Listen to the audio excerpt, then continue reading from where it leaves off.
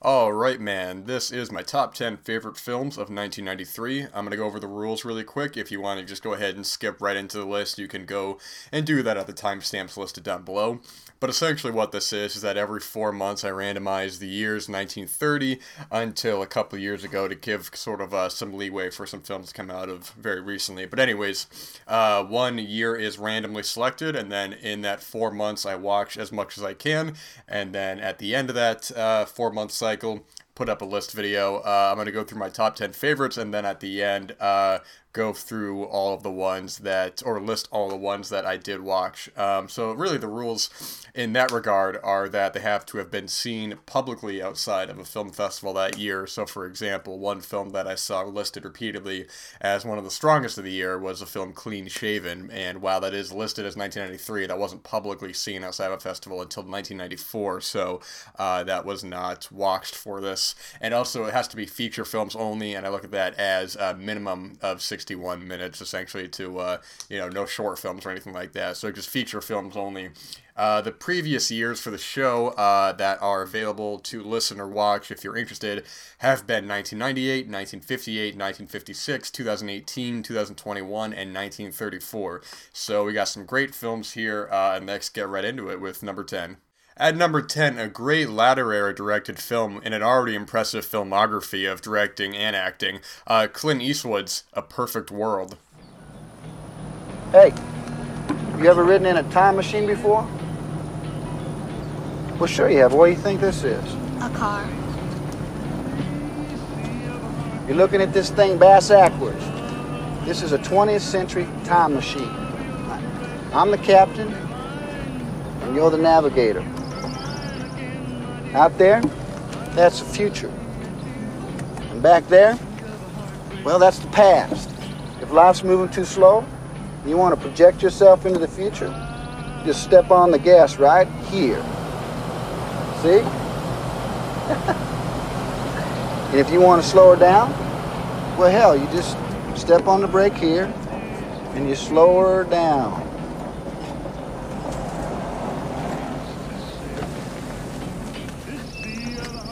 This is the present, Philip. Enjoy it while it lasts. When it comes to the latter era of Clint Eastwood's directed filmography, I feel like this is the main one in terms of how good it is to his later work that is often less talked about. I feel like film fans know about this one, but ultimately, if you're looking at a lot of his later work, while a lot of his later directed films have gotten a lot of attention, I think while there have been very good ones, like American Sniper and Sully and Richard Jewell, I think are all very good. But in terms of like the last 20 years and stuff, I feel like this, for how good this is, it's really not talked about as much, because the thing is that this was his follow-up to Unforgiven, which, is one of his strongest films. I mean, very strongest film. It's also one of the strongest westerns. It's just a brilliant film. And this being bridged between, being the bridge between Briggs and Madison County, and that sort of is in a weird spot, because then after this, some of his other later work, like Absolute Power and Blood Work and Space Cowboys, I think are all good films, but not particularly as memorable as something like this. I think this is a side of Clint Eastwood that is a little bit more brutal, but really strong on characters as well. So what we have with this film is that we have Kevin Costner and Keith Sarabachia, if I said that name correctly. They're two escaped convicts who end up at this house with this family. Starts off like a home invasion sort of thing. And of the two, we have Kevin Costner playing this character, Butch Haynes, and Keith Sarabachia playing this guy, Terry Pugh. And Terry is far more brutal than the two of them. And they get to this house, and immediately he starts attacking the mother and doesn't even care if the kids are around. But meanwhile, Butch is in there. He's trying to be kind of playful with the young kid, Philip, played by T.J. Lowther. Lowther. And through some circumstances, they basically have to take Philip on the run, or Philip as hostage. They go on the run, sort of like a cross-country trip, and all the while the friendship between Butch and Philip starts to grow, and sort of the problems that come with it. At the same time, though, we have a couple sheriffs going after them. We have Clint Eastwood in the film as well, playing this character, Red Garnett, and this new recruit, Sally, played by Laura Dern, and a couple other actors whose names I'm blanking on right now. but basically they're riding their tail. They're taking this kind of newly equipped sort of van that they're going to show off to the public, but they end up taking it to find these guys, make sure that Philip isn't harmed, and ultimately bring them in. And the thing that I like a lot about this film is that a criticism that I have with some later era Clint Eastwood films, and he didn't write the film, I should also say. This was written by John Lee Hancock, who's actually had a pretty interesting career after this. I do think he's probably a stronger director than he is writer. He's made a couple films I'm not really so big on, but he's also made some films, directed some films like The Founder, The Highwaymen, and The Little Things that I actually really like a lot. I think all three of those are very good films, but some of his written stuff, like The Blind Side and Snow White and the Huntsman, really aren't for me.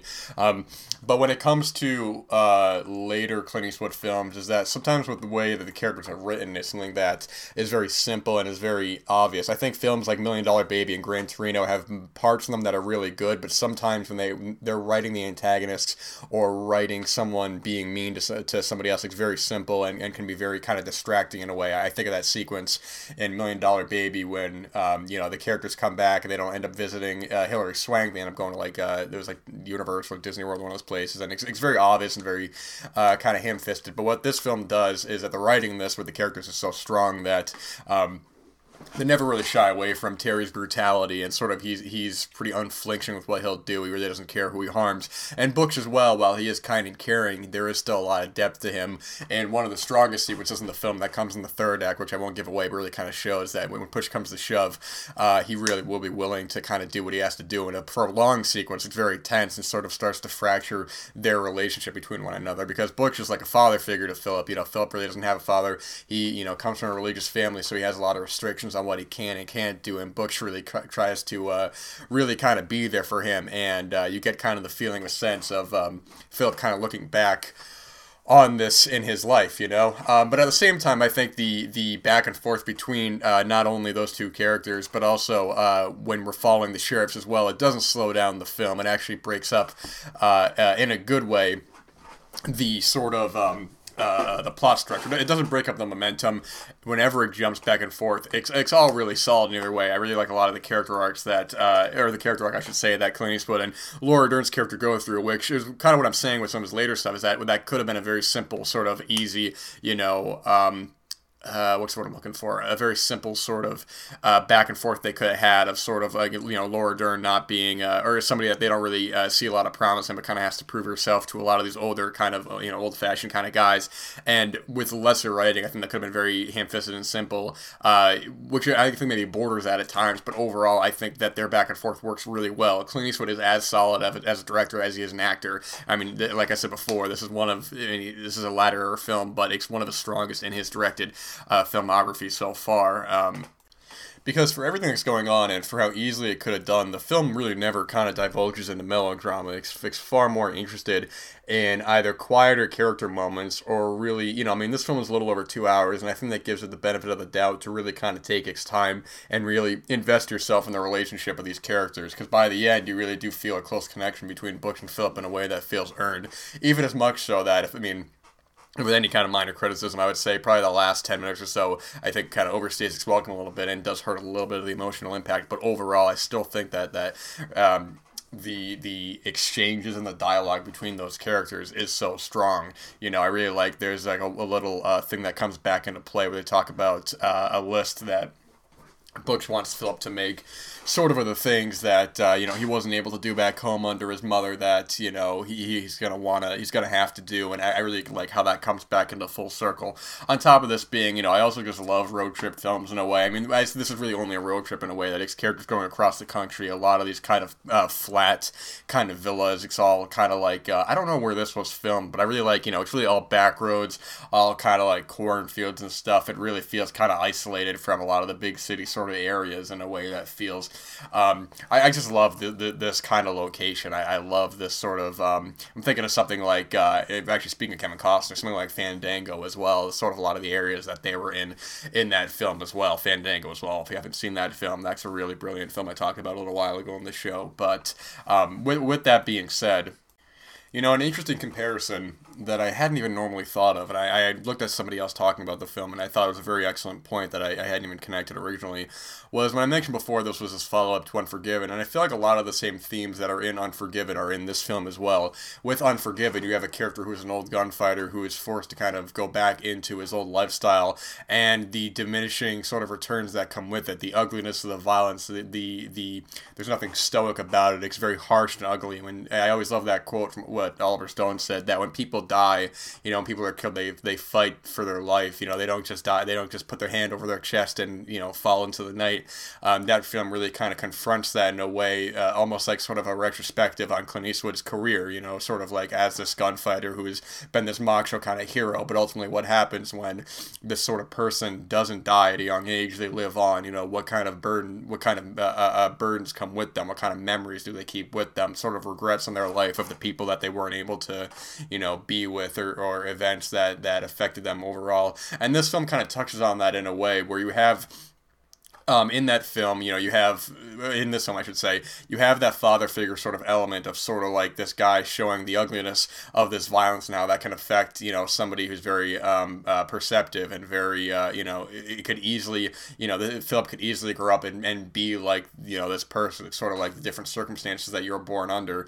And what I'm talking about in relation to Unforgiven, that sort of father figure element is, now I'm blanking on the name of the actor, so I do apologize, but the younger character in Unforgiven who wants to be that Clint Eastwood, Morgan Freeman kind of character, and well, I won't give away what happens there, but sort of the turning of the turn that character kind of has and how that really affects them in a very haunting and emotional way. This film really kind of has that same sort of element of showing that, what I was talking about before, that sequence in the third act of the film when Philip really kind of sees sort of how what's the word I'm looking for? I don't want to say unrelenting, because that's not the appropriate word for the situation, but sort of what kind of person that book can very easily be, and sort of how their relationship affects his character. It's done in a very touching way, and I almost kind of wish that, like what I was saying before, is that I think if the film ended a little bit earlier, it could have had a much stronger emotional impact. Not saying that from a runtime perspective, because even though this is a little over 2 hours, I think it's about 2 hours and 18 minutes, I believe, it never slogs along. It's never boring. It's consistently enjoyable and entertaining, while also being captivating.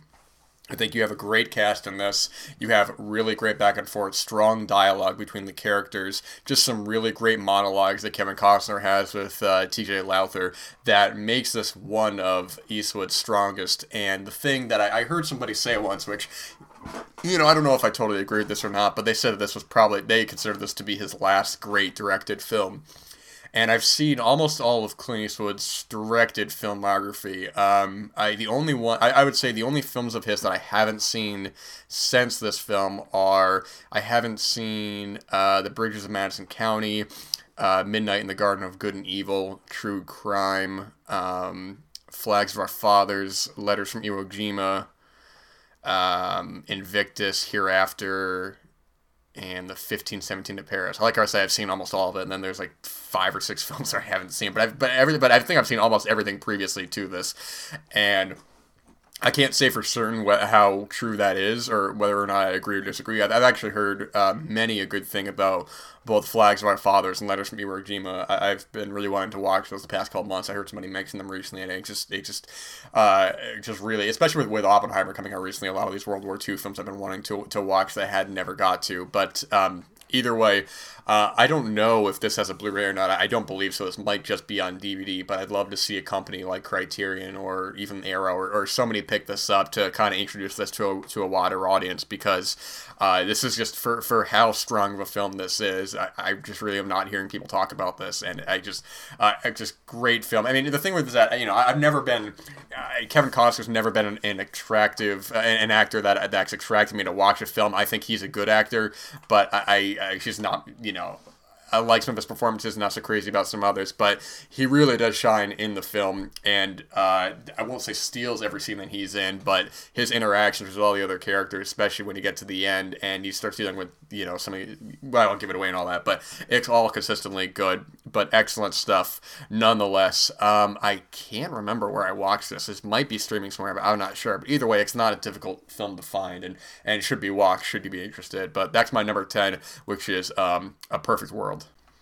For number 9, this is one that I kind of toyed with putting higher on the list. Now, when it comes to these top 10 lists, it's always kind of tricky to rank them, because I think I just talked about A Perfect World, and what I get out of this film and what I got out of that film and what I'll get out of some of these other films, it's completely different experiences. They all have their merits, and I'm not saying that a film that I put at number 8 or number 9 or number 10 are better than either of them. I've said before, I don't believe in objectivity in art. I believe that's impossible, because I think a film like this kind of needs to stand on its own. There's the experience, sort of feeling you get from this film, its own unique experience, I should say, that is unlike almost really anything else on this list, besides one other film that I want to make some comparisons. But at number 9, total brilliant film, just completely engrossing for the entire runtime, and one that I was just so happy to finally have seen. It's been on my radar for so long, and to finally sit down and watch this and to be immersed in the experience is something that must be seen to be believed. This is the film Baraka.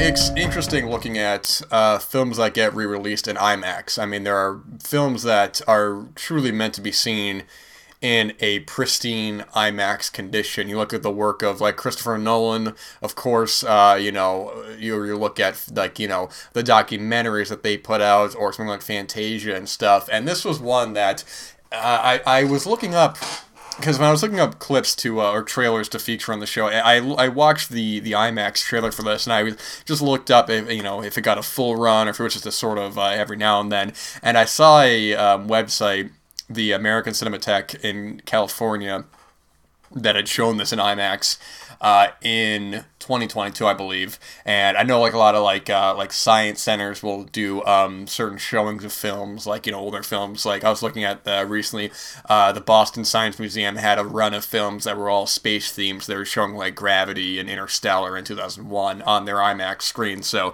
this is one that I think watching it in the best available version on the largest screen you could find is going to really help. I mean, I saw this was posted on YouTube, and I would probably, maybe not recommend it that way, to watch it that way. I mean, if you have to, it's sort of like better than not watching it at all. Because this is a film that's a little tricky to talk about, because this is, of all the films on this list, I think this is almost entirely visual and audio experience. This is a documentary from 1990. I'm not even saying here I am saying the year on the list. That's about the year, man. But this was directed by this guy Ron Freik, or Frike, I don't know how to say his last name. And we go across different parts of the world, different kind of religious kind of rituals. We jump to various countries, various conditions of the countries, different sorts of people, different landscapes, different ways that people live, sort of from something that maybe seems more isolated and tribal, if you will, to a more city kind of New York area, and sort of the fast-paced life there. It's something that the immediate comparison, I'm watching this film, and I really didn't think of the comparison until I got to the city sequences, and something that I didn't realize was so commonly compared to is another film being Koyaanisqatsi. And so I looked up the people involved, or Koyaanisqatsi, I should say. I always say the name wrong. I say Statsky, I think it's Scotzi. But, so I'm looking up this film, and I was just curious. I'm like, I wonder if there is any relation to that film at all. And, because when you get to the sequences in in the city area. I think it was New York. I don't remember exactly, but you see, the taxis and the cars moving really fast, sped up in a way where it's not just that you're seeing these city kind of areas sped up, and that could be anything, but the way that it's handled, the way that it's edited, I was like, this reminds me so much of that. And I looked it up, and of course, Ron Freak, director, who was not only the editor on Baraka, was also the editor on Koyaanisqatsi. He worked on the first film as well. Let's see. Oh, no, I'm sorry. Koyaanisqatsi is the first film. I apologize, because that's part of a trilogy, and he didn't work on the other two. But it reminded me so much of that, and a criticism that I often hear about Koyaanisqatsi is that the message of that film is very obvious, and I get that, but when it comes to this film, I think that by showing these different parts of the world, which is actually an issue that I have with the film Sans Soleil. I remember seeing that, and I think a big problem I have with that film is the unnecessary narration, sort of telling you the message of the film. And that's a beautifully shot film, but I feel like I get more out of something like this, where you can draw. I mean, there are obvious comparisons that they're showing you. They're showing, the kind of hectic city life, people kind of, going in and out of like subways and stuff. It's very fast moving. It's very, eclectic. People working in factories, making like computer parts or anything like that. It's all very like, now, which is something that you often hear people talk about now. People talk about, oh, life's going so fast, and things are going by so fast. But oftentimes, if you're living sort of this lifestyle where if you can have anything you want at the touch of your fingertips, you want to order food, it's right there. You want pizza, it's right there. You want to watch any movie you want in the world, and that has its great advantages and disadvantages. But by the way that the film kind of contrasts something of a more slower, quieter lifestyle, these sort of rituals, these religious events that people go through, people living in the jungle or different parts of the world and stuff, showing these beautiful overhead shots of these just completely barren areas that looks like they've been abandoned, but are just these breathtakingly just I don't even know, I don't have the words for it. It's just these breathtaking sort of landscapes that when you see them, when you pass by them, in contrast to some of these other sequences, I mean, the comparisons are there and it's obvious, but I think above all else, the experience of the film, on top of, on one being a widely, an entirely visual experience, but complementing that, the audio in this film as well, they sort of match each other so perfectly in the way that when you have those moments of something more eclectic and faster, the score matches that. And then when we have the quieter moments of just kind of these slow tracking shots, not a lot of cutting to different moments, kind of letting you embrace the scenery around, it sort of matches that as well. And, I think it can be compared to Koyaanisqatsi only up to a certain point. I do think that they are different kinds of films, and they should be judged on their own merits. I really only bring that up because I had seen people online make the comparison, as well as the sequences in the middle, what I was saying before. It reminded me so much of that. Now, I do want to mention, I haven't seen the follow-up to this film from 2011, Samsara, and I'm not really sure the reception on that film, nor do I really care. I'm just saying that I haven't seen that film, because I remember when Samsara came out, this was back in 2011, I think I had known about Baraka, but I wasn't totally familiar with it, and I think at a younger age, I wouldn't have been able to fully appreciate it. Now, maybe I would have, I really don't know. I'm trying to judge what films that maybe I didn't appreciate at a younger age, that with time and maturity, when you get older, you're sort of able to look at it from a new perspective and able to get it more. But another film that I had watched for this year, which was a film that I liked actually quite a bit, but I think maybe because the editing in that film and maybe some of the directing didn't quite work as well for me, was this film Lakshya Dram, which is a little tricky to see. I was able to watch a kind of fairly low quality version of that on YouTube, and that's a film as well. Like I should also say with Baraka, there's no dialogue in the film. It's all audio, it's all visual, and that's a film as well that I think has very little, if any, dialogue, but none of it's subtitled because it doesn't really matter. You're getting into the sort of religious experiences in that film as well, and I think that it could very well have been the version of it that I watched, but I think the editing and sort of what the final product ends up being will obviously shape the whole film, and the editing in that film I think is a different kind. It's going for a different kind of experience overall, what I wanted to say. But this is an easier film to watch than it is to talk about, because I truly do think that you need to just kind of sit down, get off your telephone, and watch this film, because it's such a unique experience. And I'm surprised this hasn't had a 4K yet. I mean, I won't go into the details of the way this was shot, but this is just, I mean, you can look that up. I won't be here all day with that, but total one of the best things I've seen this year, man. I just love this film, and probably could have put it higher, but I think, for the time being, it's here on the list at the spot. So that's number 9. That's Baraka. When I think of many of the great French actresses working now, there are many names that come to mind immediately. From the old to the young: Isabelle Huppert, Marion Cotillard, Clémence Poésy, Mélanie Laurent. And of course, you can't have a great list like that without the great Juliette Binoche. So at number 8 is one of her most revered roles and one of the most revered films of the 1990s in general, which is Krzysztof Kieslowski's Three Colors Blue.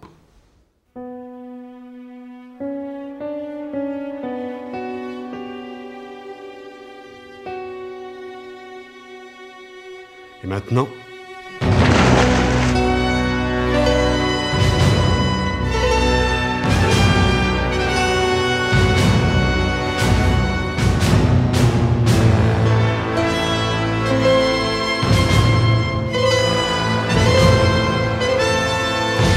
Attends, peut-être plus léger, sans les percussions.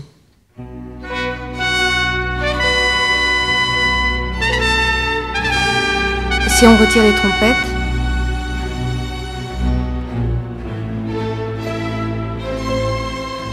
So this is the start to Krzysztof Kieslowski's trilogy of his colors trilogy of Three Colors: Blue, White, and Red.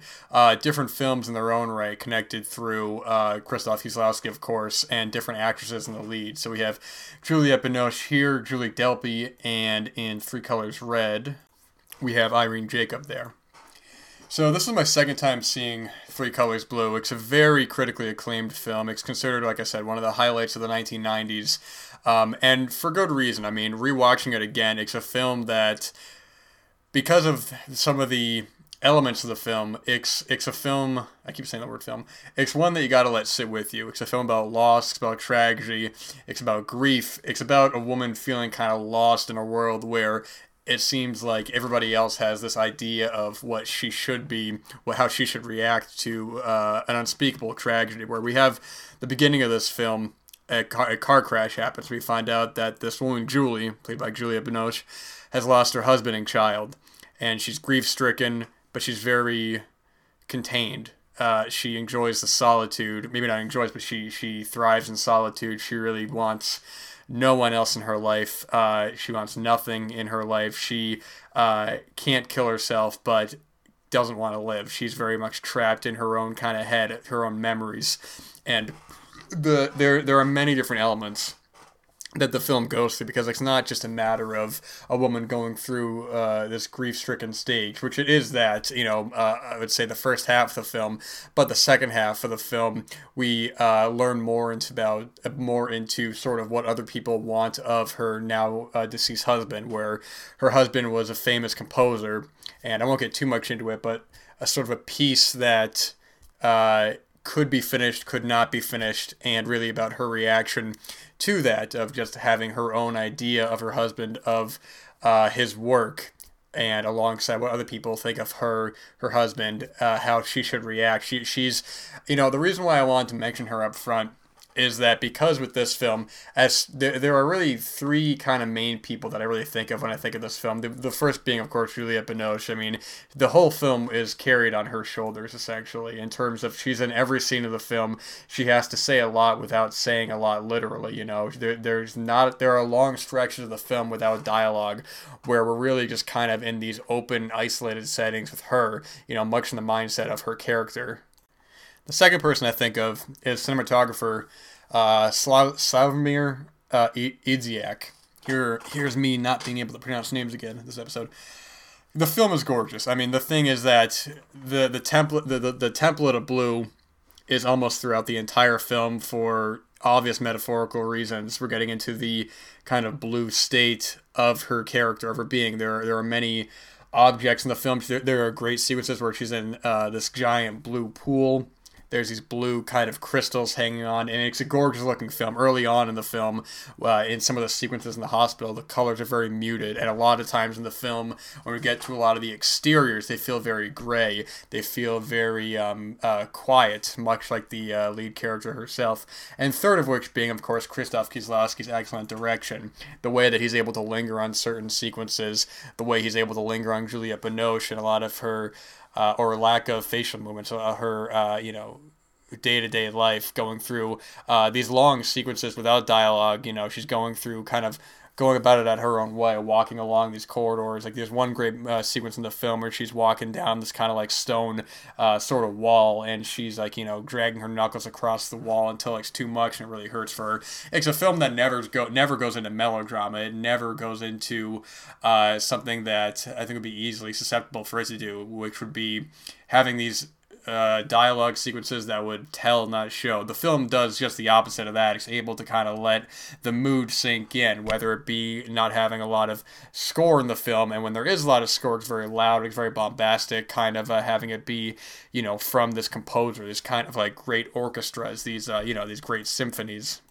There's one particular shot in the film that I always stood out to me is when she puts this little sugar cube inside of in a cup of coffee, and how fast it kind of shrinks, kind of showing how fast, really our lives are able to just kind of be gone like that. You know what I mean? And I heard that he wanted a sugar cube that would shrink at a certain time period. I don't remember exactly what that was, but it had to be perfect for this, and eventually they did find it, and it's one of the most memorable shots in the entire film. What I was saying before with the character being a famous composer is that, and the lack of dialogue at times, for a lot of the film, is that it's almost like the film itself kind of uses these big kind of musical moments, or the idea of this great kind of symphony in replacing of maybe more obvious dialogue exchanges, or maybe more obvious moments where a character would have to explain to another character what's actually going on, instead of just using the music that is as a metaphor for all that. It works incredibly well, and when it is spaced throughout the film, when it is actually apparent, it becomes a lot more noticeable than just a casual score going around. There's lots of moments of silence in the film. I think I just said the word moments. That's not a word. Sorry guys, I had work earlier today, so I might be a little stumbling over my words a little bit. But the film, it's not a long film either, but it moves at such a casual, kind of slow pace that it's never boring. It's constantly doing something, even when it seems like nothing really is happening in terms of something big. It's a very quiet, very understated, character-driven film that never overstays its welcome, and when it's never repetitive either. That's the thing, is that a film like this, you might, expect one thing out of it in terms of a character kind of dealing with this grief and sort of the lifestyle, but at a certain point it becomes more about a complex sort of, really a look into this character and how she wants to remember her husband. When it comes to this other subplot that comes into the film that becomes kind of the central focus in the third act, it's really about how do you want to perceive the person that you were with as opposed to everybody else. It's sort of like, at what point is a person gone? Is it their literal body, or is it the work they put out, or anything like that? I mean, it's genius, man. It's really genius.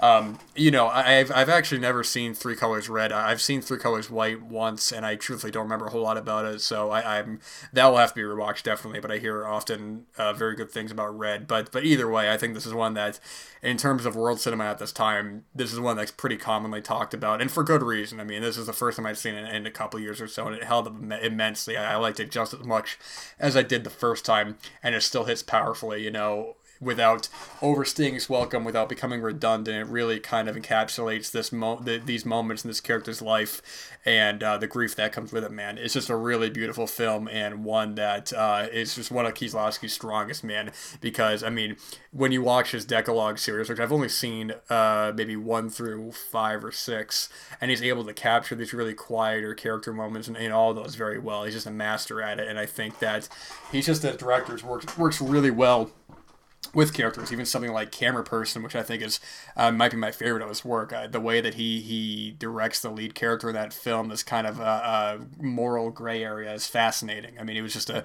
genius filmmaker who his last feature film, I should say it was Three Colors White, so this is sort of the beginning of the end for him, but must be seen nonetheless. So really excellent stuff at number 8. That is Three Colors Blue. There's 2 films on my top 10 list that go over the 3-hour runtime. Now, when it comes to recommending a film to someone, oftentimes they'll ask, well, how long is it, And I understand that it's easy, to kind of sit back and go, I don't want to watch a long film. I want to watch something kind of easy, disposable. And that's all right, man. I get it. Sometimes you want McDonald's. Sometimes you want a sirloin steak. It's okay. It's all subjective. It's all in the eye of the beholder. However, in a case like this, when you watch a film that's 3 hours, it can go by in no time, where you get up, the end credits come up, and you go, oh my gosh, I can't believe I've been sitting here for that long, Look at someone like Scorsese. Look at some of his finest works. You have films like Goodfellas, The Wolf of Wall Street, The Irishman, some of his strongest films that are either 3 hours, they push 3 hours, or are over 3 hours, but you don't even think twice about it. Meanwhile, some films you watch that are 60 minutes or 70 minutes, they feel like 2 days, man. You just really feel the runtime on them. And I bring that up here because you have a great filmmaker, one of America's great filmmakers, who made a 3-hour plus film, and it's one of his strongest. It's incredibly enjoyable. It flies by like that, and I'm happy I watched it because this is the first time that I did watch it.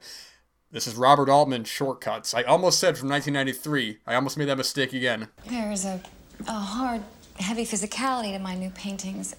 In part because I've executed them on large panels of wood, but I'd say that they're tempered by the... Oh, sorry. Sorry. Tempered by the ephemeral use of color. I mean, you could almost say that it's beyond natural color. Well, I think they're about seeing and the responsibility that comes with it. Okay. Thanks. Thank you very much. Bye-bye. Who was that? Sherry? No, that was David, the gallery. Oh, David at the gallery. I'm hoping to get a show there. Is this David at the gallery going to be another Mitchell Anderson in our lives? What's that supposed to mean? Well, that's just the sort of stuff that you two used to blather on about, isn't it? What are you talking about? The lousy painter, the one who never sold anything, Mitchell Anderson. Just because he never sold anything doesn't mean he was a lousy painter. So you've said. Well, it's true. You know, scientifically speaking, Marion, there's no such thing as beyond natural color. So right off the bat, I'm not even going to bother even trying to compare them. I understand the comparisons to Magnolia. Paul Thomas Anderson's Magnolia from, what year is that now? I should probably know this, but I don't. Magnolia from 1999, okay. Which is also a great film as well. You have 2 great filmmakers, Robert Altman, Paul Thomas Anderson, making similar kinds of films, whereas they are stories that interweave the lives of these different people over the course of 3 hours, and also, in a way, have controversial-ish endings, where when you watch the film, you go, what?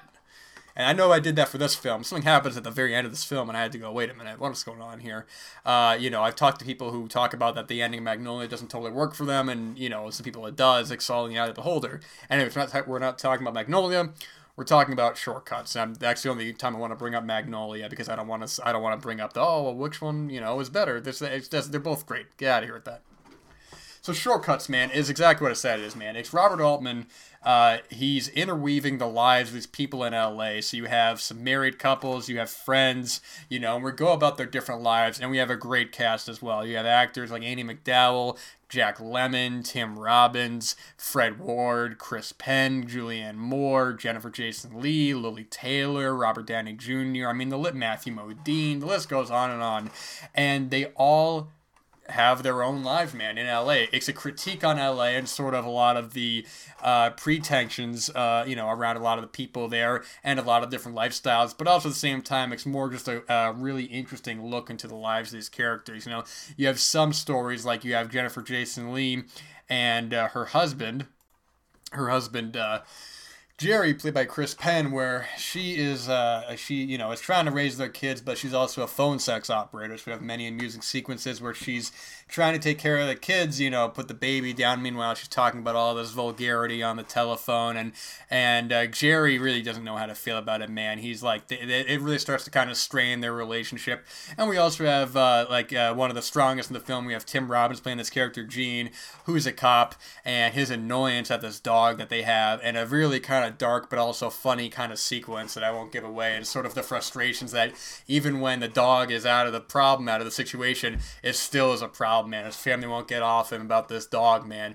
And it's great. I'm not going to go into all the stories on that, because the thing with a film like this is that by the end of it, you're just looking into the lives of these people, man. So with a lot of these, there isn't a lot of total conclusions, more so looks into just the lives of these characters, man. And of the film like this, because you're juggling so many different characters, so many different actors, so many different big actors as well, it all balances out on each other. It ends up, because they interweave with each other's lives, it feels very, what's the word I'm looking for? It feels like, like a thread kind of going through. It never feels like you're really jumping around all that too much, because these characters are interacting with each other, and it's sort of like you don't totally know where the film's going to go, who you're going to follow next, and everyone has equal amounts of screen time. You never really forget what's going on with each of the stories, which is a problem that could easily happen, is that because you're dealing with so many different characters and so many different situations, so many different character motivations, so many different plot conflicts, that it'd be easy to kind of lose track of what's going on. And maybe there is that to an extent. I can only speak for myself. But then you also just have some really great monologues in the film by a lot of the characters, man. I think Jack Lemmon has one of the strongest, where he's talking to his son, Matthew Modine, who it's just a long sequence at this at a table at a hospital, man, and they're back and forth. It's really just exceptional. He doesn't even come into the film until a little later on. I must have missed his name in the credits or something like that, because it was a total surprise to see Jack Lemmon show up, as well. Actually, speaking that, Julianne Moore is also in Magnolia. Like Celeste will say that. But she has one of the standout scenes in the film. She's she's an artist, but she's very pretentious in a sort of way. She's talking about her works having beyond color, and her husband really calls her out on it. He's like, that doesn't even make any sense, man. You can't have beyond color. And they have a great back and forth in a way where, I've said it before on the show, when it comes to certain films, that oftentimes I can feel myself getting distance from the film itself when you have moments that feel like the actor's having to put something on their acting reel, man.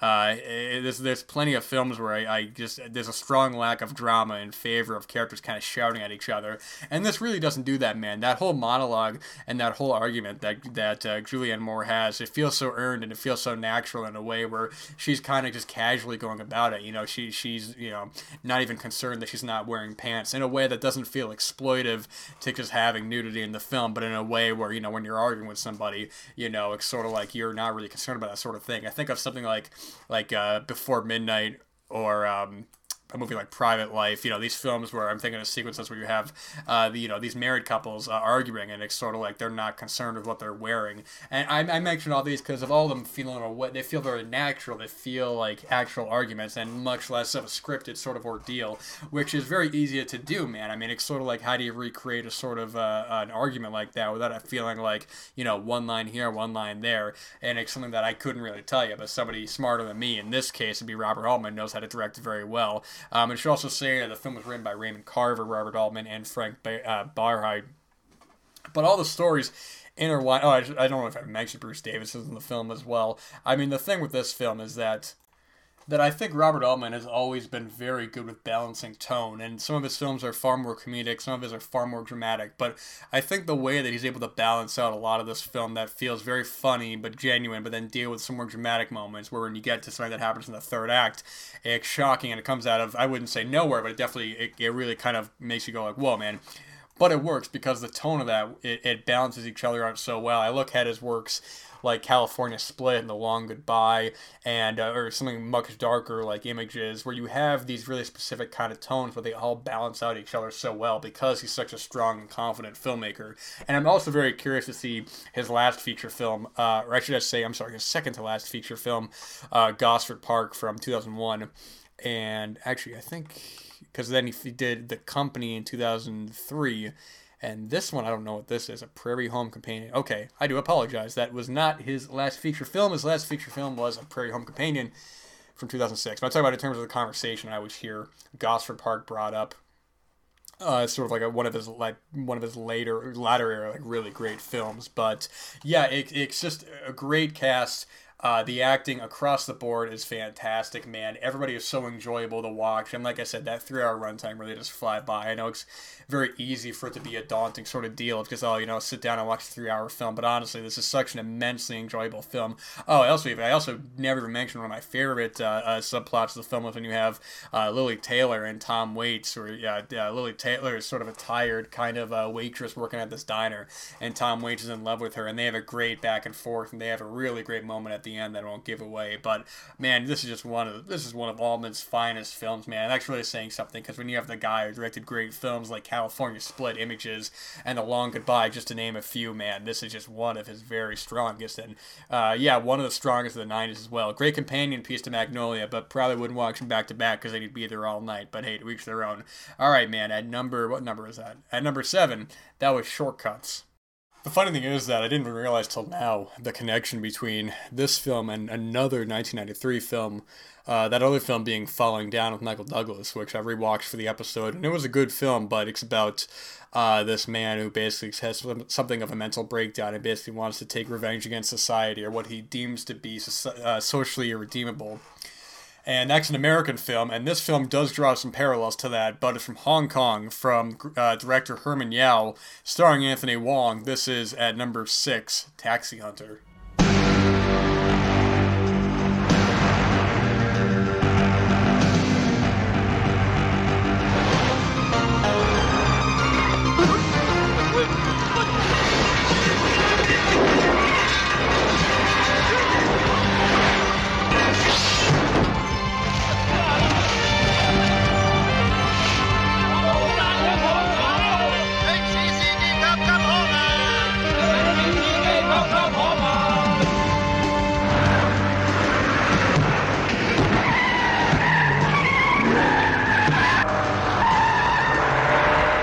If you listen to one of the Blu-ray episodes a little while ago, you'll hear me talk about this film then, talking about it being one of my favorite Category 3 Hong Kong films. And rewatching it this time, it really it holds up so well, man. For a while, this was a little tricky to see, man. There was an out-of-print DVD. I don't remember who put it out, and I remember I actually had to rent this off of the Alamo Drafthouse website, and then it got, thankfully it has 2 Blu-rays now, so it's widely available. There's also a version on YouTube that's fairly low quality, I should say very low quality, but still watchable nonetheless. But this is such a fantastic film, man. Now, this film stars Anthony Wong, who did a couple films with Herman Yao. He's a pretty well-known actor. He's done other films like Hard Boiled and stuff. And basically, in this part of Hong Kong, I guess, now I don't know how true to life this actually is in terms of what they see as the reputation of taxi drivers, but a lot of the taxi drivers in this area, they're just really rude. They're real jerks. They don't treat people with respect. They're very cheap. They're very expensive. Like cheap to the people, expensive. And but it's sort of like something they have to deal with. It's sort of like a necessary burden. But basically, one day, Anthony Wong and his pregnant wife, they get into an accident where basically a taxi driver ends up, dragging and killing his pregnant wife, and this really kind of sets Anthony Wong over the edge. So he becomes something of a like a vigilante. That's what I'm looking for. He becomes sort of like a vigilante, basically going on a tirade against these taxi drivers, man. And the cops are on his tail, but still, he becomes something of sort of a local hero, man. And he's going after these guys, and it's just great stuff, man. I mean, when talking about other films on this list, it doesn't have the nuance of some of the other films that I've talked about, but in terms of pure enjoyment, this is definitely on there. I don't know what it is about the Hong Kong guys, but they're able to take the most ridiculous comedy and have just the craziest, wildest sequences, but have it all work, man. I mean, this period in time when a lot of these just really cool Cat 3 films are coming out, man, there are just so many good ones. Another one that Herman Yao did a couple years later is Ebola Syndrome, which recently got a 4K from Vinegar Syndrome, and that's definitely worth watching for sure. I think that's a really great film.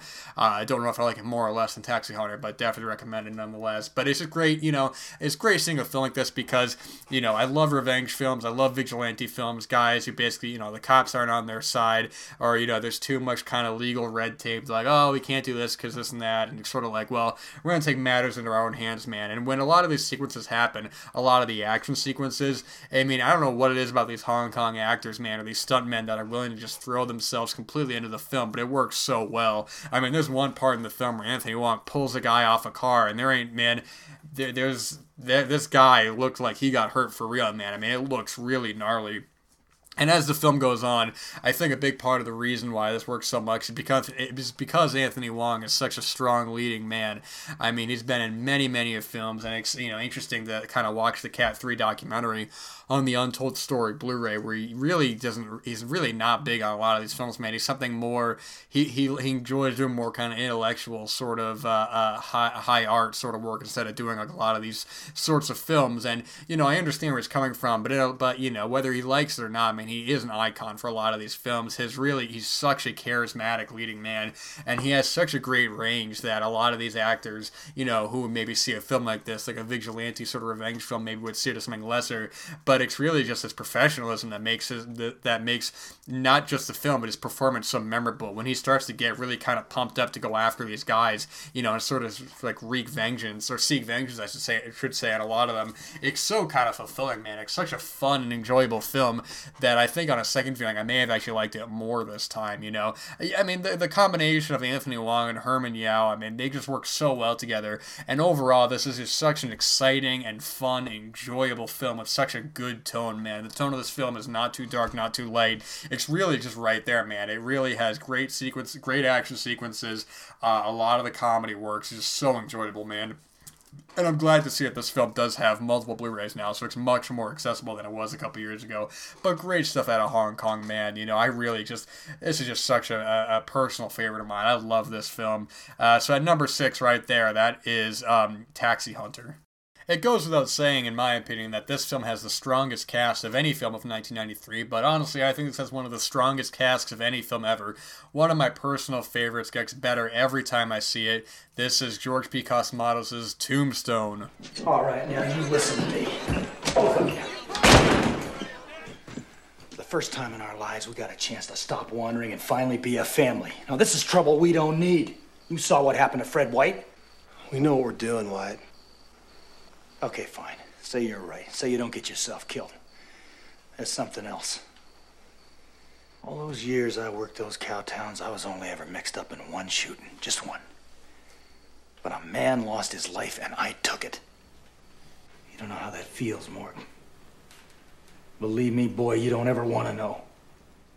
Not ever. Yeah, come on, man. You can't talk about great 90s westerns without talking about Tombstone, man. This is just one of the most enjoyable, and every time I watch this is just such a total comfort film, man. Now, before we get into it, man, you got to hear this cast. This cast is ridiculous. You have Kurt Russell, Val Kilmer, Sam Elliott, Bill Paxton, Powers Booth, Michael Biehn, Charlton Heston, Stephen Lang, Dana Delaney, John Tierney, Thomas Hayden Church, you know, Michael Rooker, Harry Carey Jr., Lisa Collins, man. It's ridiculous in this film. Frank frickin' Stallone is in this film, man. Come on.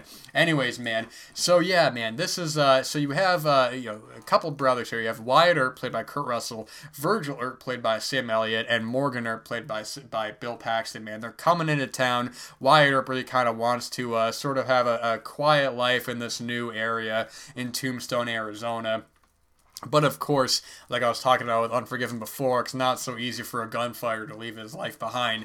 And of course, got to mention in the film as well, Doc Holliday, played by Val Kilmer, and what I believe is his strongest performance to date, and I think that's what he believes as well, at least one of his very strongest performances. In that Val documentary, they mentioned a lot about him in this film and how it really did a lot for his career, more so than even something like Batman or something like that. But the thing with this film is that I think the tone of this film is so enjoyable, because a lot of the film, it's very kind of lighthearted and fun when they first kind of get into town and they're all kind of hanging out with their wives and stuff, and it's very kind of light and fun. Kurt Russell, in a sea of a great cast like this, really kind of commands the lead here, man, because there's a couple moments throughout that are just so enjoyable. Like there's a part early on where he meets with Billy Bob Thornton, man, where he's at this Billy Bob Thornton is playing this real jerk of a blackjack dealer, and Wyatt goes in this bar and he's like, like, or in this, whatever, he's like, why, we should be more packed on a day like this. And the bartender's saying like, yeah, they're all scared of him, man. They don't want to go.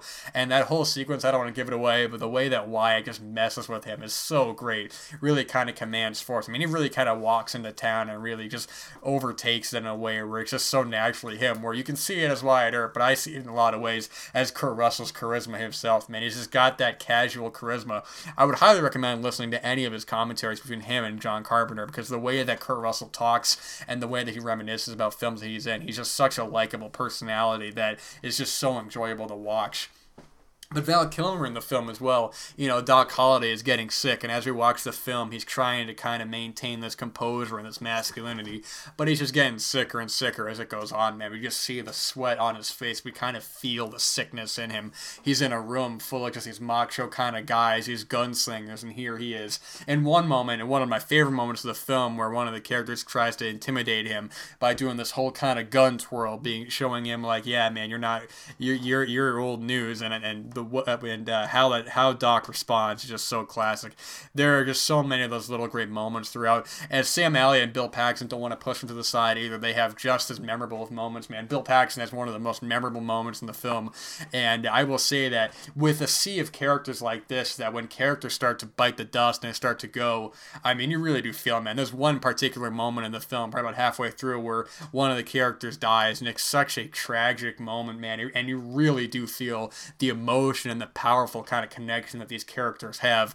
And from there, it really just knocks into the second half, where it starts to get more serious. It starts to become more dramatic, and the action sequences are really great as well. There's one moment that is so great when Wyatt is just gunning down these guys. He's sort of forced back into his old lifestyle. He's just yelling at him, shooting his guns, man.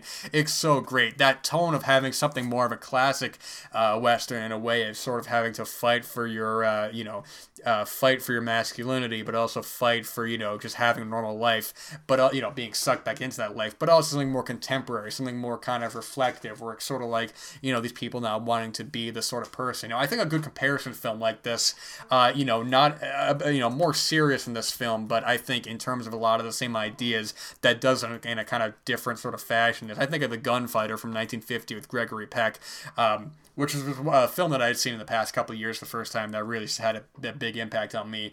But is that idea, and I guess Unforgiven as well, you kind of put them all together, Unforgiven being a little later, with 92, but having these characters, these gunfighters who really don't want to be their reputation, they want to kind of do their own thing, but ultimately, because they've spent all this time and they have so much blood in their hands, they really will never be able to get past that, and sort of having to either live with that or fall back into prey and sort of be that person that you don't want to be. It's such an interesting character dynamic that with the evolution of the Western films, the way that we saw a lot of these cowboy kinds of characters really come to reconcile and realize, what happens when the smoke clears and, the gunfight's over. What are you kind of left with? And this film never gets as dark as something like that in terms of what it, the character kind of gray morality, because this does have that light sort of tone. They think this is a Touchstone film, which is a Disney company. So, and when I say that, it's not a Disney film, but it is very much, in that sort of realm. But either way, man, I mean, George Cosmatos as well is a really solid filmmaker.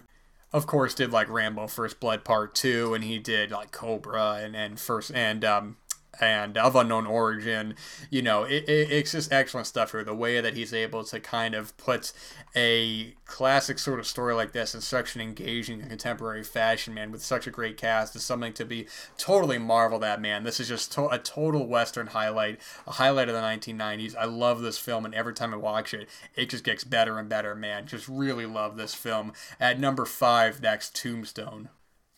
It seems like in the past couple years or so, with the release of films like Mandy and Joe and Pig, there's been sort of reappraisal on the recent sort of trend on Nicolas Cage films, where I feel like a while ago there was a lot of hate towards him. People were calling him a terrible actor because of some of the film choices he was making, and I was never really on board with that, man. He's always been a phenomenal actor. He's done many, many great films with many great performances, and just because he does some films for the paycheck, man, that doesn't negate from the fact that he really is such a strong, unique character actor on his own. And when it came to the reappraisal of his work, one of the films that I don't hear as much talked about, along with the film Birdie, which I'll always champion because I really don't hear anyone talking about that, as well as Shoot the Moon, or is it Racing with the Moon?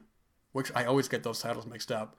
Both great films, but the one with Nicolas Cage and Sean Penn, Racing with the Moon, I believe. Yeah, that's got to be it. Anyways, one of the films that I really still don't hear brought up, and I think in part it might be because of availability, and with hopefully the upcoming Blu-ray coming out, or maybe it already is out, I really don't know, it'll kind of bring some more attention, but one of his very strongest films, one of Dennis Hopper's very strongest films, I love this film, Red Rock West. I can never say that title in one breath. Does that tickle?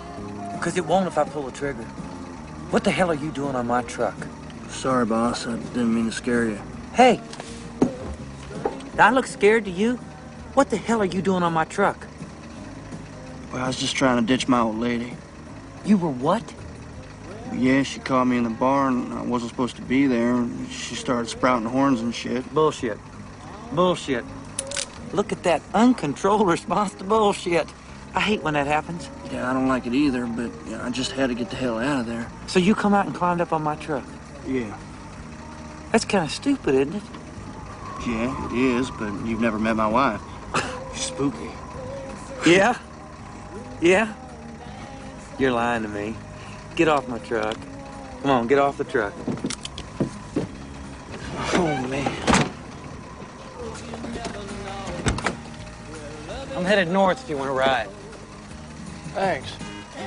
Next time you need a ride, you gotta try asking first. This film was directed by John Dahl and written by John and Rick Dahl. Now, John Dahl has went on to do primarily, almost exclusively TV, man. He's been doing it for the past 15 years or so, but he's done a couple of films. He's done mostly some music videos, and he did some films like Kill Me Again, The Last Seduction, Rounders, which is a film I like a lot, Joyride from 2001 with Paul Walker, Steve Zahn, and Lily Sobieski, which I think is a fun kind of, road horror film.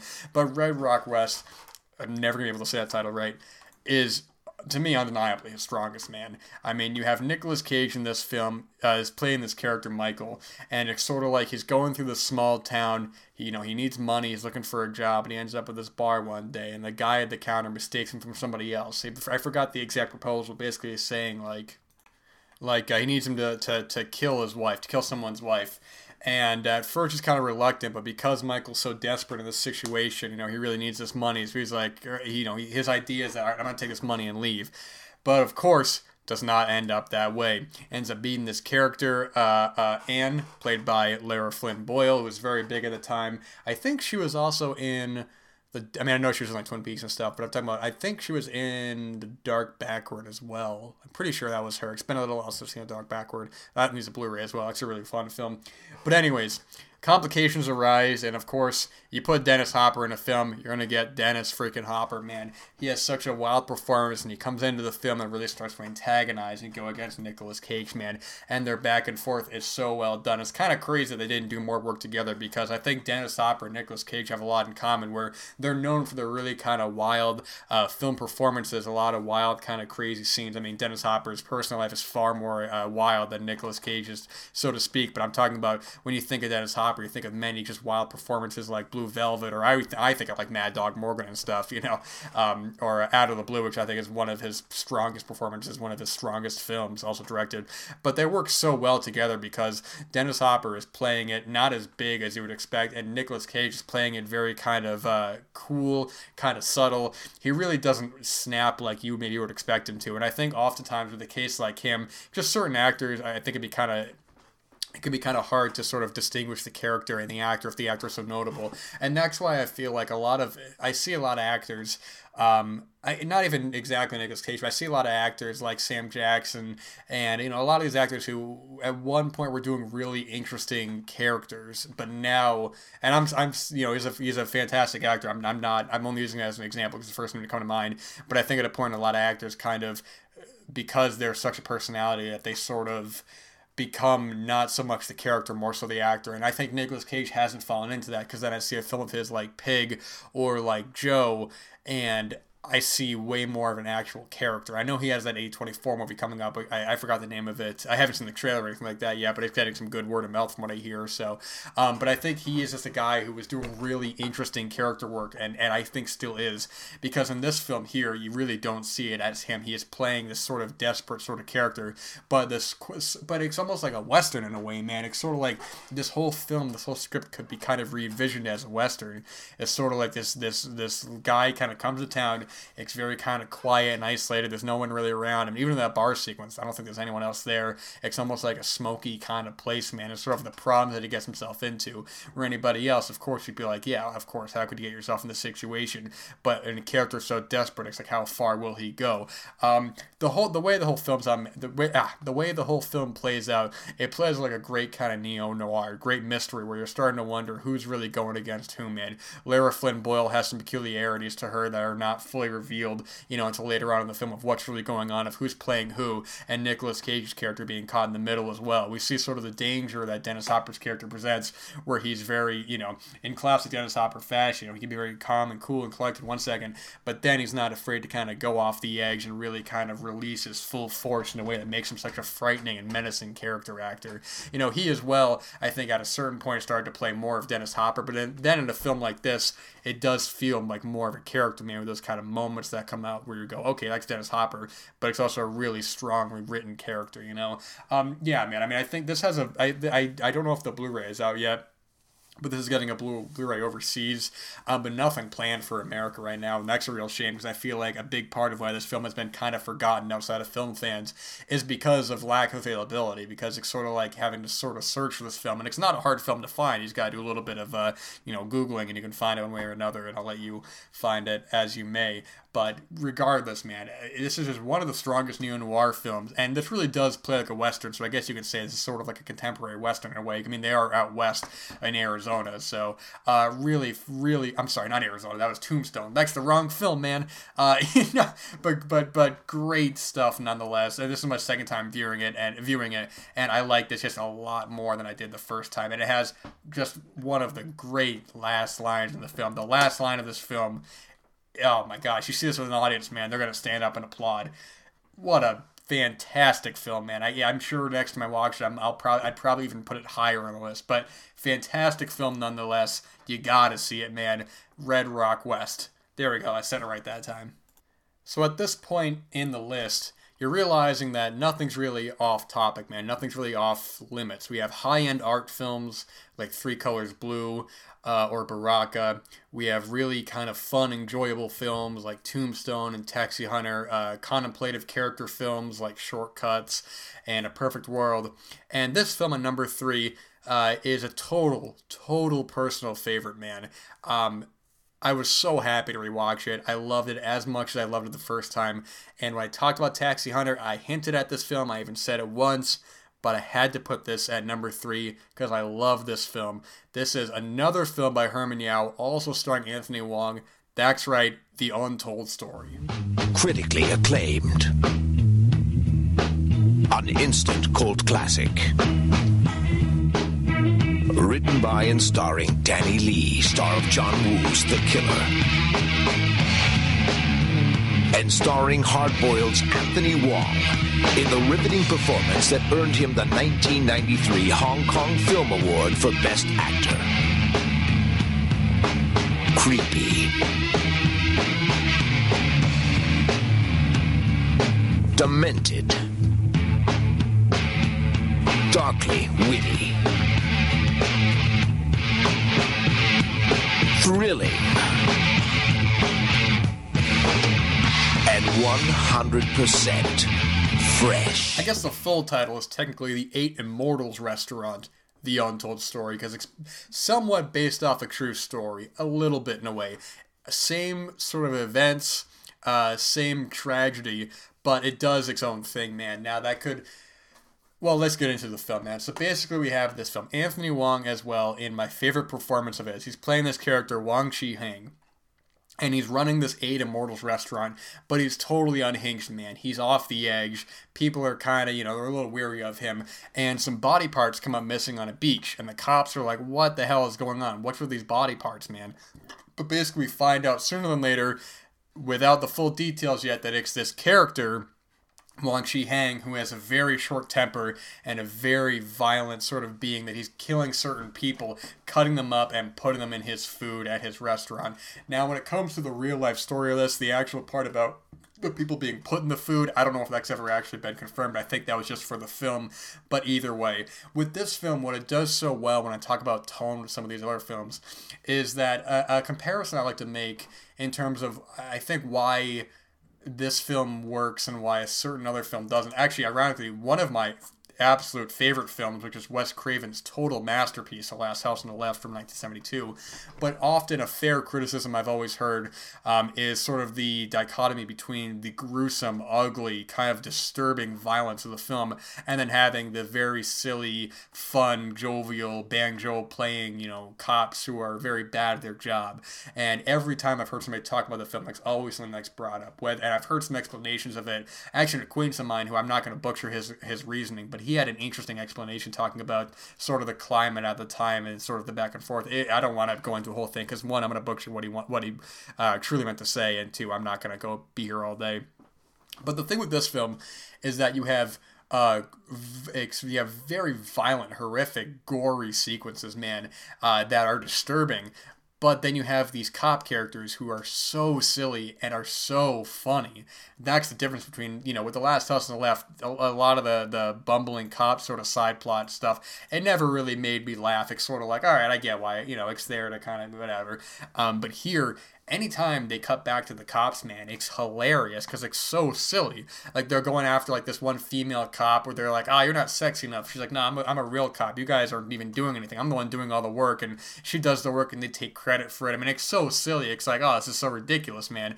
But then you cut back to the Anthony Wong stuff, and he is such a charismatic lead in the film. And when I say charismatic, I mean he steals every scene that he's in. His eyes are wide, and when he goes off the edge, it's so aggressive and violent. There's one sequence when he attacks one of the women, and it just goes on, and it's so ugly and uncomfortable. But then you cut back to these really just hilarious sequences of the cops. There's one kill in the film where a hand gets stuck around his leg, and it's played comedically, but it's also really gory as well. And as the film goes on, sort of the brutality of it, really, and sort of the way that I was talking about before with Taxi Hunter, how these Hong Kong actors will just do a lot of really physical stuff, man. They'll just throw their bodies around. I mean, there's a point where a character gets thrown off a bed, and there's no way that actor didn't actually get hurt when they're doing that. One of the strongest parts of the film is when there's a character and everybody else has to kind of go after the character. And I think I remember hearing about it in that Cat 3 documentary that's on the Untold Story Blu-ray, or maybe I heard it from somewhere else, where basically the motivation was that character has to get away, and they told that actor has to get away, and they told all the other actors they have to get that actor. And it's one of the craziest sequences in the film that's not gore. It's just they're everybody's chasing after them, and it's just so entertaining to watch. I mean, it's very gory, man. It doesn't shy away, and the violence is harsh and it's brutal, but it's also very funny as well in a way that I think a film like this, a Hong Kong film like this, it's such a fine line to balance that I think maybe a lot of American films wouldn't be able to totally manage. In terms of a film like this, especially when you're dealing with some real events, I know it can be kind of a tricky area, and I think it's probably strong to not make this straight up a true story. I think that might kind of hit the wrong nerve, but I think by taking those elements, but then doing sort of your own thing with it, with a wildly performance by Anthony Wong, it really kind of makes it a classic of its type. I mean, if you're talking about the strongest kind of Category 3 Hong Kong films, there's unquestionably this would be in the top kind of tier, man. It's just so enjoyable to watch, and sort of the what Anthony Wong does, not only with his facial expressions, but physically, man. When other characters, when he gets himself in a predicament, or not even a predicament, really, just more of a problem, and other characters really just start to brutally beat on him, man. It's sort of like, it's so entertaining to watch because this character has been such a bastard the whole time, and seeing everybody kind of go against him and the way that they really kind of mess with him, man. It's sort of like you really can't think too hard about sort of any sort of deeper meaning with a lot of this film, man, because there really is that there's Anthony Wong who's killing these people, man, and we start to learn more about what's going on with him and his past and stuff, and the cops kind of going up against him, man. I wouldn't really think too deep into it, or else you're going to give yourself a headache, because on the surface, man, this is just a phenomenal energetic, fun, disturbing, super un-PC, super violent, enjoyable film, man. And I gotta say, I highly recommend that Unearthed Films Blu-ray. That's just one of their strongest releases to date in a sea of already just incredible releases from them, man. On a second viewing of this, I loved it as much as I did the first time, and I can't wait to show this film to people, man. It's just so much fun to watch, and the tone is just so perfect. So excellent stuff, man. Love this film. At number 3 is The Untold Story. At number 2, this was one of the first films that I watched for the 1993 list. This was my second time watching the film, and this was from one of my very favorite filmmakers, a filmmaker who I've mentioned a handful of times on the show. You know, there's no shortage of me praising him. And this film I loved even more in a second viewing. From the master, one of my favorites, Peter Weir. This is the film Fearless. Naturally, it's in my interest to get as large a settlement as possible. In fact, that's my job. I don't apologize for it. No, this is America in the 90s. Nobody apologizes anymore. They read a memoir. Mr. Klein, this is the law, not some trick I invented. Each minute that you and Mr. Gordon knew that you were going to die is compensable as pain and suffering. Testify to the mental anguish that you and Mr. Gordon experienced, and each minute is worth dollars. Big dollars, dollars to which you and Mrs. Gordon are entitled. What you really want me to say is that Jeff wept at the prospect of his wife widowed and his children orphaned. Now, it's a shame that he died instantly. If only he had been mashed up and died slowly in my arms, and Nan could really make out on this. Fine. Good night.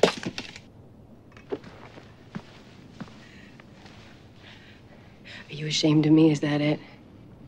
I'm trying to make money off my dead husband so I don't meet your standards of widowhood. Let me ask you something. If Jeff was here, what would he do? Oh, come on, Max, tell me. I can't lie. If you had died and he had lived, what would he be willing to say to help Laura and Jonah? Look, I know that he ripped you off for the tickets. We don't know that. Maybe he was going to pay him back. Are you punishing Jeff? Okay. Okay, I'll say what you want.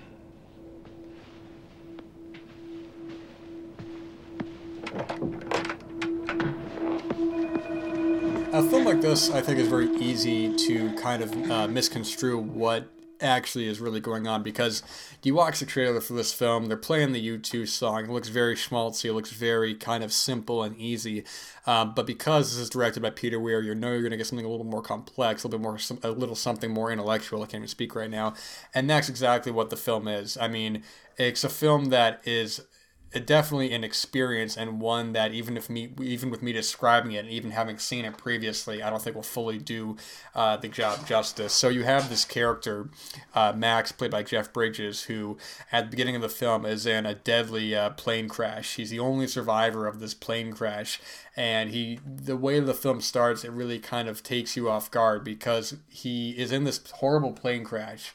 He's down, and he gets out of the plane, and he really just starts walking. He starts walking to somebody he used to love. He walks to their house, and they have lunch. And you're watching the film, if you're not familiar with what kind of film it will be, you're like, what is going on here, man? And basically, this character's life is completely changed after this plane crash. He is very calm. He's very zen in a will. He's sort of like taking life at a different perspective. At the same time, he starts to kind of form a friendship with this character, Carla, played by Rosie Perez, who is as great in the film. She's dealing with the loss of somebody that she loved who died in the plane crash, and Max is having to kind of be something of a friend to her, someone who's very close, but in a way where Max is seeing his life in a different kind of way.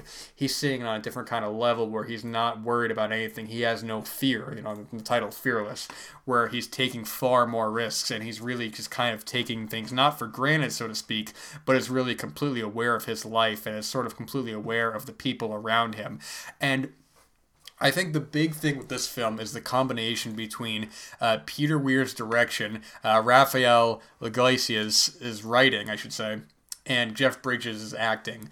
Because I think if you've seen a film like Starman, also with Jeff Bridges, he doesn't act quite like that, but it's sort of this very relaxed demeanor, this very calm demeanor, that there are moments in this film, Fearless, where he does have an outburst, that feel very earned in the context of the film. But I think when I mentioned the three of them is that Peter Weir is a filmmaker who I've always been very praised on because of when I see his films, like one of my all-time favorite films, Picnic at Hanging Rock, as well as other great films like The Last Wave, The Truman Show, which was made my top 10 in 1998, The Plumber.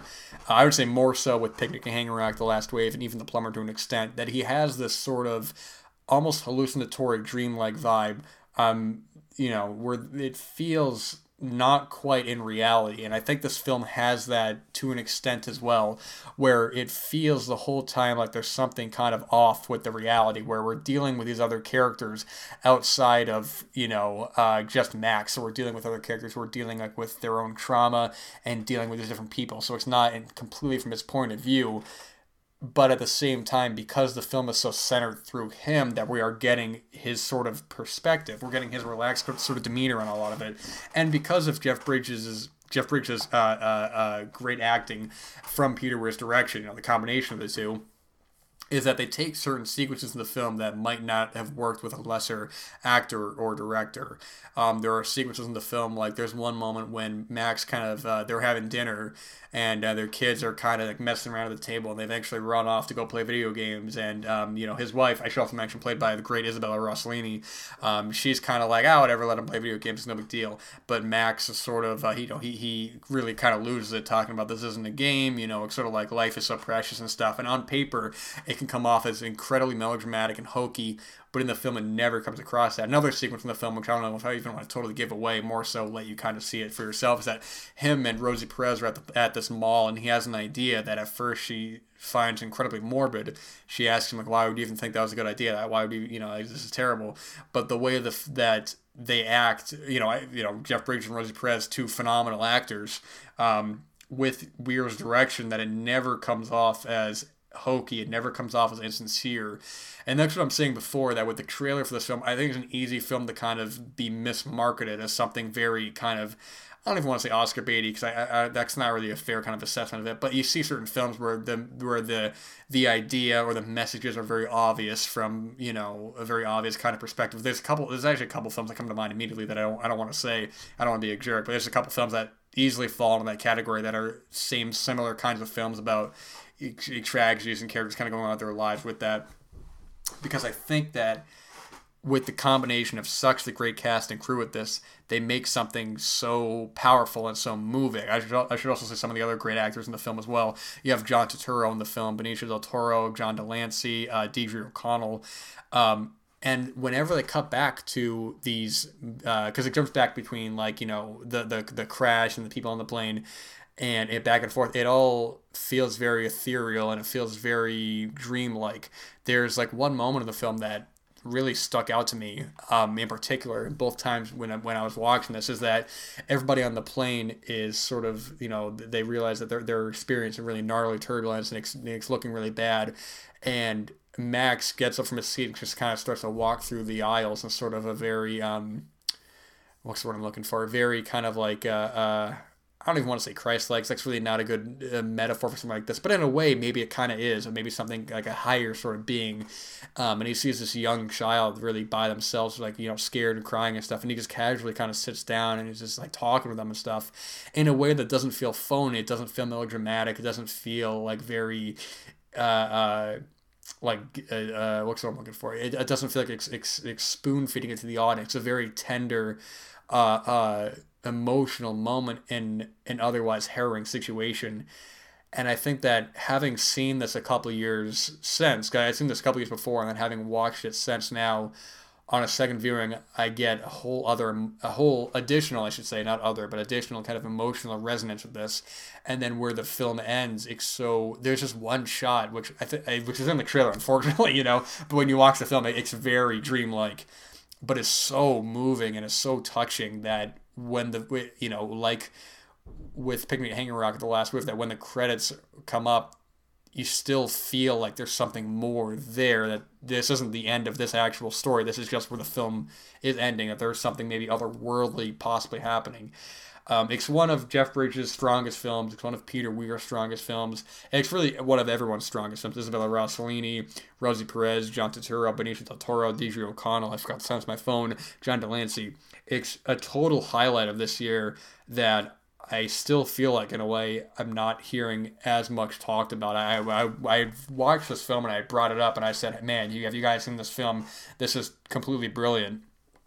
And I don't think anyone has seen this. This has a Warner Archive Blu-ray, so this is very easy to find and watch. But don't be put off by the poster. Don't be put off by the trailer or the soundtrack or anything like that. This is a very intellectual film that is going for a really kind of questionable morality, in a lot of ways, I would say. But either way, brilliant film, man. This is just, any other year, this could easily have been number one. It just happened to be it up by something else, but a brilliant film nonetheless from a brilliant filmmaker, man. I love this film so much, if that isn't obvious at this point. So number 2 is Fearless. So at number 1, I mean, when 1993 got pulled up as the year to do, and I was looking for films to add, as much as I like to say that there isn't a sort of bias or there isn't sort of a predestined sort of idea, but I was really struggling thinking of a film that could possibly be the number 1 spot besides this one. I mean, this film, I truly consider this to be one of the greatest pieces of art in the history of mankind, from a great filmmaker who is also, one of his other films, one of his other 90s films from 98 was almost my number 1 film of that year as well. That film was Saving Private Ryan, and this film is undeniably my favorite film of 1993. At number 1 is Schindler's List.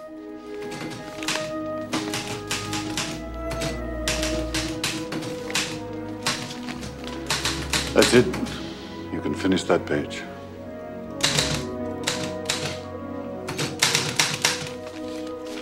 What did Goethe say about this? You just told him how many people you needed and you're not buying them. You're buying them, you're paying him for each of these names. If you were still working for me, I'd expect you to talk me out of it. It's costing me a fortune. Finish the page and leave one space at the bottom.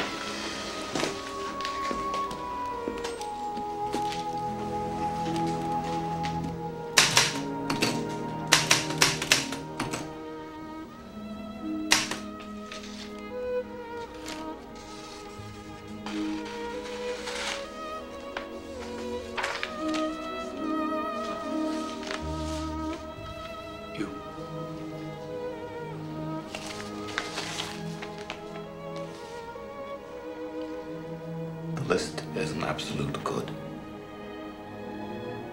The list is life.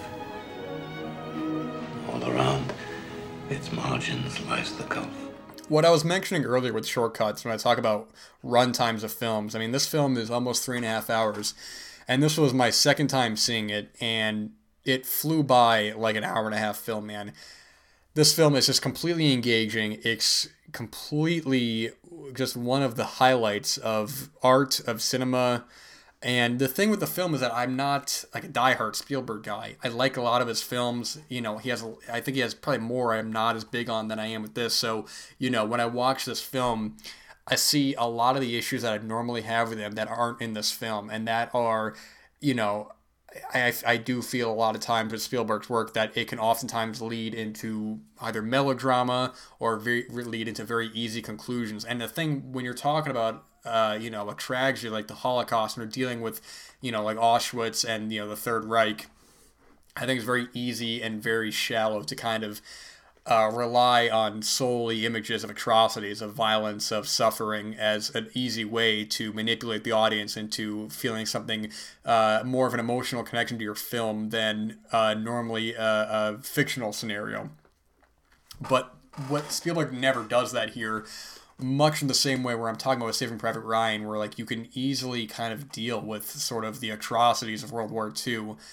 But why I think that this film and Saving Private Ryan are his two strongest films is that he's dealing far more with really, really strong characters in the backdrop horrible, atrocities. I mean, obviously this is World War II as well, but specifically in here about the Holocaust, whereas in Saving Private Ryan, you're dealing with something else entirely. You're dealing with a fictional event that still works. Absolutely. It's a brilliant masterpiece, but because you're dealing with a real event here, it is a touchier subject in a way that I think maybe, I've heard some criticism about the ending of the film, and I guess I get that, but to me, in the context of the rest of the film, I never think it deals with melodrama. I think it deals with brutality and it deals with ugliness, but more importantly, I think it deals with character. You have the character of Oskar Schindler in this film, played by Liam Neeson, who, it takes place during World War II, and basically he finds a way where he sees that a lot of these Jewish people are, being put into camps and all that, and it's sort of like at first he's in it for purely financial gain, where he's like, I can make money off this, but at the same time he realizes that he can save a lot of these people by buying them up and putting them in his factory, putting them to work and stuff. You have, as equally powerful, you have Ralph Fiennes, and perhaps the strongest performance to this day. He plays this officer, Amon Goth, I think is how you say his last name, I apologize, but he's a guy who is sort of, he's a villain, but he's not a comical villain. He's very real, where he's somebody with a lot of complexity to him. One of the strongest sequences in the films, I believe, is when Oskar. So he's friendly with Oskar Schindler, and Oskar is basically trying to talk to him about being more moral, about being kinder to a lot of prisoners there. And I won't give away how that whole sequence goes. It's about a 10-15 minute sequence, but sort of like this. The kind of person that he is, it's not possible for him to kind of have any sort of real soul, any sort of morality. It's really just he's in a position of power and he's in a position of cruelty, and if he's not inflicting the sort of cruelty, then it can become even uglier. One of the best sequences in the film, I would say, it's almost a quick one, and it's a very tense one because you've seen the brutality of the film. You question where this will go, is that you have he goes to shoot a character and the gun jams, and I won't say how that sequence ends, but that entire sequence, every click of the gun, that the bullet doesn't come, because you're on the edge of your seat. Ben Kingsley as well in the film, playing Idzik Stern, who works with Oskar Schindler to write up this list and to get the names of all these Jews, to get them out of the camps and stuff. I mean, it's a historical epic. It's a big budgeted Hollywood historical drama. But above all else, it's also a really quiet, tender, personal character film. As well as you really can't talk about this film without talking about the brilliant cinematography from Janusz Kaminski, who I believe this was his first collaboration with Spielberg, who would go on to do many, many of his other films. Would do actually the cinematography as well for Saving Private Ryan, Minority Report, Catch Me If You Can, The Terminal, War of the Worlds, Munich, a film I'm a big fan of. I've talked about a lot on the show that I love from 2007, The Diving Bell and the Butterfly. He's just done a lot of work, man. Actually, before this, he's done The Terror Within 2, Cool as Ice, Pirates, Killer Instinct. So but it's not just the fact that it's in black and white that it automatically looks good, because it's very easy to just say, oh, it's in black and white, so you have that excuse. But the way that a lot of I messed up my words there. The way that certain shots are composed. I mean, there's one sequence in the film where they're talking about putting the list together, and it's sort of like you have Liam Neeson in silhouette, and you have the smoke kind of with Ben Kingsley, and the way that there are just beautiful tracking shots. Like there's just some of the shots, like when they're going Auschwitz and stuff, you sort of feel the kind of horror, you feel really the kind of ongoing tension and sort of despair that, that these people are going through and the trains are going through. It feels like a nauseating feeling in your stomach, man.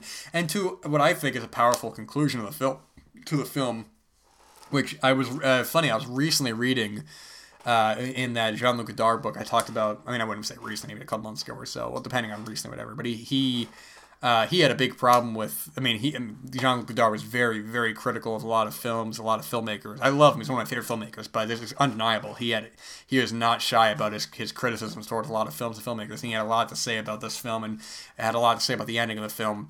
But watching it this time, when you're watching the film in context and when you get to a really kind of powerful, dramatic moment, it completely works in the context of it to make a really kind of emotionally devastating finale. That really just watching it again, man, just makes the hairs on your arms stand. There's really, in terms of World War II films, you don't even want to put this in the category of that. It's sort of like just, I mean, unquestionably, just one of the greatest films ever, man. When you talk about the greats of Casablanca or Citizen Kane or The Godfather, I mean, Schindler's List to me is always in that conversation. This just goes beyond being a great film. This is truly one of the highlights of cinema as an art form, man, of what cinema can do, of how it can emotionally move you, man. It's really just next level filmmaking. And even though I don't love Spielberg, I mentioned that before. I only mentioned that not to be a jerk, but I want to say with context given that even though I don't love, a lot of his work, I think a film like this with Saving Private Ryan I didn't sound my phone again. Damn it. This film goes beyond that. It goes beyond being just a great film. It's something, it's its own being, man. It's just a brilliant, brilliant film, and unquestionably, in my opinion, my favorite film of 1993. There just wasn't even anything that could even top it. I wouldn't feel right topping it. So, absolute brilliance, man. Just masterpiece isn't a strong enough word. It's just one of the greatest pieces of art I've ever seen. And number one, man, is Schindler's List. So that was my top 10 favorite films of 1993. Some really, really phenomenal films in there, man. And at the end of every year list, I go through all the films that I watched for that year, rank them from least favorite to favorite, just name the titles only. So for 1993, I watched 83 films, and for my least favorite to favorite, we'll go as is. So at number 83, we have The Crush. At number 82, we have The Eagle Shooting Heroes. At number 81, we have Jack the Bear. At number 80, we have Summersby. At number 79, we have Little Buddha. At number 78, we had Sankofa. At number 77, we have Bedevil. At number 76, we have Robin Hood Men in Tights. At number 75, we have Benny and June. At number 74, we have Schramm. At number 73, we have California. At number 72, we have Abraham's Valley. At number 71, we have Calendar. At number 70, we have Mad Dog and Glory. At number 69, we have Lost in Yonkers. At number 68, we have Lochotrom. At number 67, we have True Romance. At number 66, we have The Secret Garden. At number 65, we have The Fugitive. At number 64, we have This Boy's Life. At number 63, we have The Man Without a Face. At number 62, we have Samurai Kids. At number 61, we have Derek Jarman's Blue. At number 60, we have The Firm. At number 59, we have Dangerous Game. At number 58, we have Grumpy Old Men. At number 57, we have Carlito's Way. I can't speak right now. At number 56, we have Frauds. At number 55, we have What's Eating Gilbert Grape. At number 54, we have Anchorus. At number 53, we have Philadelphia. At number 52, we have A Bronx Tale. At number 51, we have National Weapons Loaded Weapon 1. Or National... What did I say? National Weapons? Good God, man. National Lampoon's Loaded Weapon 1. Oh, I'm losing my mind on this. At number 50, we have Menace to Society. At number 49, we have Crime Story. At number 48, we have The Wedding Banquet. At number... At number 47, we have Nightmare Before Christmas. At number 46, we have Tai Chi Master. At number 45, we have Kronos. At number 44, we have Kika. At number 43, we have Falling Down. At number 42, we have Undefeatable. At number 41, we have Searching for Bobby Fischer. At number 40, we have The Joy Luck Club. At number 39, we have In the Name of the Father. At number 38, we have The Piano. At number 37, we have M. Butterfly. At number 36, we have The Scent of Green Papaya. At number 35, we have Time Indefinite. At number 34, we have Dear Diary. At number 33, we have Raining Stones. At number 32, we have Far Away So Close. At number 31, we have King of the Hill. At number 30, we have Heart and Souls. At number 29, we have Fire in the Sky. At number 28, we have Farewell My Concubine. At number 27, we have In the Line of Fire. At number 26, we have The Music of Chance. At number 25, we have Groundhog Day. At number 24, we have I Am a Promise, The Children of Stanton Elementary School. At number 23, we have Dazed and Confused. At number 22, we have Sonatine. At number 21, we have Moving. At number 20, we have Demolition Man. At number 19, we have Naked. At number 18, we have Arizona Dream. At number 17, we have Jurassic Park. At number 16, we have Cool Runnings. At number 15, we have The Age of Innocence. At number 14, we have The Remains of the Day. At number 13, we have 6 Degrees of Separation. At number 12, we have Manhattan Murder Mystery. And at number 11, we have The Cement Garden. And the top 10 one more time. Number 10 is A Perfect World. Number 9 is Baraka. Number 8 is Three Colors Blue. Number 7 is Shortcuts. Number 6 is Taxi Hunter. Number 5 is Tombstone. Number 4 is Red Rock West. Number 3 is The Untold Story. Number 2 is Fearless. And number 1 is Schindler's List. So now is the time to randomize the years of what will be the next top 10 list for March. Now I do from 1930 to 5 years ago previous, and because 2018 was already one of the top 10 ones, this will be 1930 to 2017. And again, the years that have already been done have been 1998, 1958, 1956, 2018, 2021, 1934, and now 1993. So the next top 10 list will be, or top 10 year list will be 1941. So in March, we will do my top 10 favorite films of 1941. Thank you guys so much for listening to yet another top 10 list episode. I love doing these and I love talking about these films, and I hope you'll join me back in March for another list. Thank you so much for listening. And cut. Perfect. Print it. Let's move on.